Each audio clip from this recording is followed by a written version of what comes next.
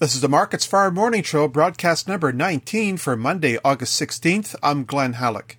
ICE canola futures are higher on Monday morning, continuing on the upswing from the overnight session. The November canola contract gains $15.60 at $909.90 per ton. The January contract rises $12.80 at $895.60 per ton. The Prairie forecast is calling for temperatures to push well above 30 degrees Celsius today, with daytime highs moderating by Wednesday. In turn, that should generate light to moderate rainfall for the region. Nearby ICE canola crush margin contracts continue to improve, rising to the $26 to $27 per ton range.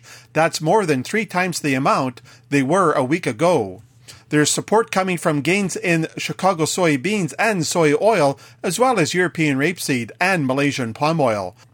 However, Chicago soy meal is slightly lower, tempering increases for canola.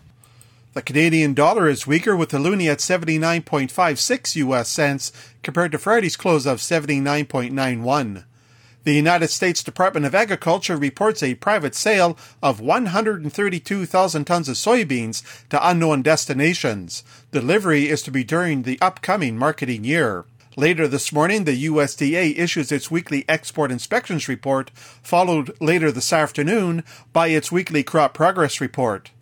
The Pro Farmer Crop Tour begins today in South Dakota and Ohio. The first results are to come this evening. The National Oilseed Processors Association releases its monthly report later today. The trade is expecting the July soybean crush to be around 159 million bushels.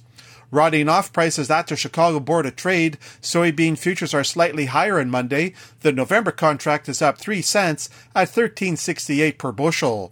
October soy oil is up by 0.2 cents at 63.56 U.S. cents per pound. October soy meal loses 80 cents at $355.90 per short ton. Corn futures are lower on Monday. The December contract is down 4 cents at $5.69 per bushel.